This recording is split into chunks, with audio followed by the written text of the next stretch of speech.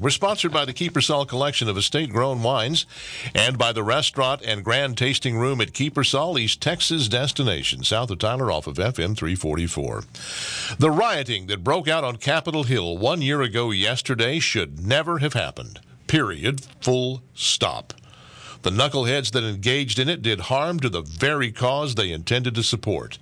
If the goal was to go to Washington, D.C. to attend a rally in support of expressing concern about the integrity of the 2020 election, it was pure lunacy to engage in a riot. By storming the Capitol, these idiots effectively placed a tinfoil hat upon the head of every single one of us who harbors legitimate concern about the way that the 2020 election was carried out in certain Democrat-dominated precincts. Though Democrats ridicule anyone who dares say so, the COVID pandemic provided them cover to make critical changes to election procedures in some key states. Those changes, which included hastily implemented mail-in voting, unattended ballot drop boxes, and drive-through voting, dramatically reduced safeguards against fraud. In all cases, those procedure changes were made without the benefit of legislative action and were thus, in all cases, clearly illegal.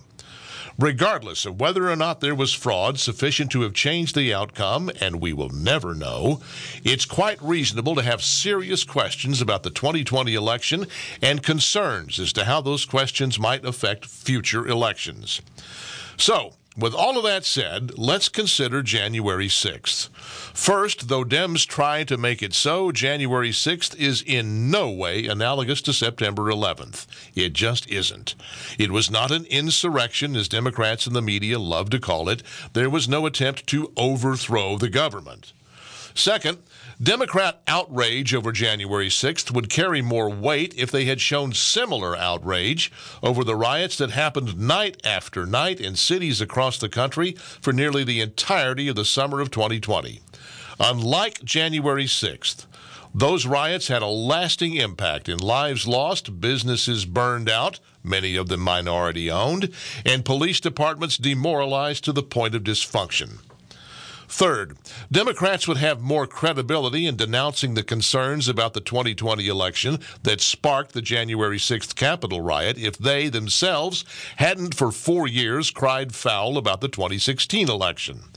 In stark contrast to the questions that linger over places like Fulton County, Georgia, and Wayne County, Michigan, there is exactly zero evidence that Donald Trump colluded with the Russians to steal the 2016 election. There is, however, considerable evidence to suggest that those who are concerned about the integrity of the vote counting in 2020 in certain jurisdictions have a right to those concerns. What's really going on is that January 6th is a useful tool for Democrats. It's useful in their efforts to discredit supporters of Donald Trump. It's useful in casting doubt in the minds of independent voters who might otherwise be persuaded to vote for a Republican. And of particular timeliness to Democrats in January 2021, January 6, 2020, serves as a much-needed diversion from the spectacle of a rapidly failing Biden presidency. That's my word. What's yours? Go to youtellmetexas.com and you tell me.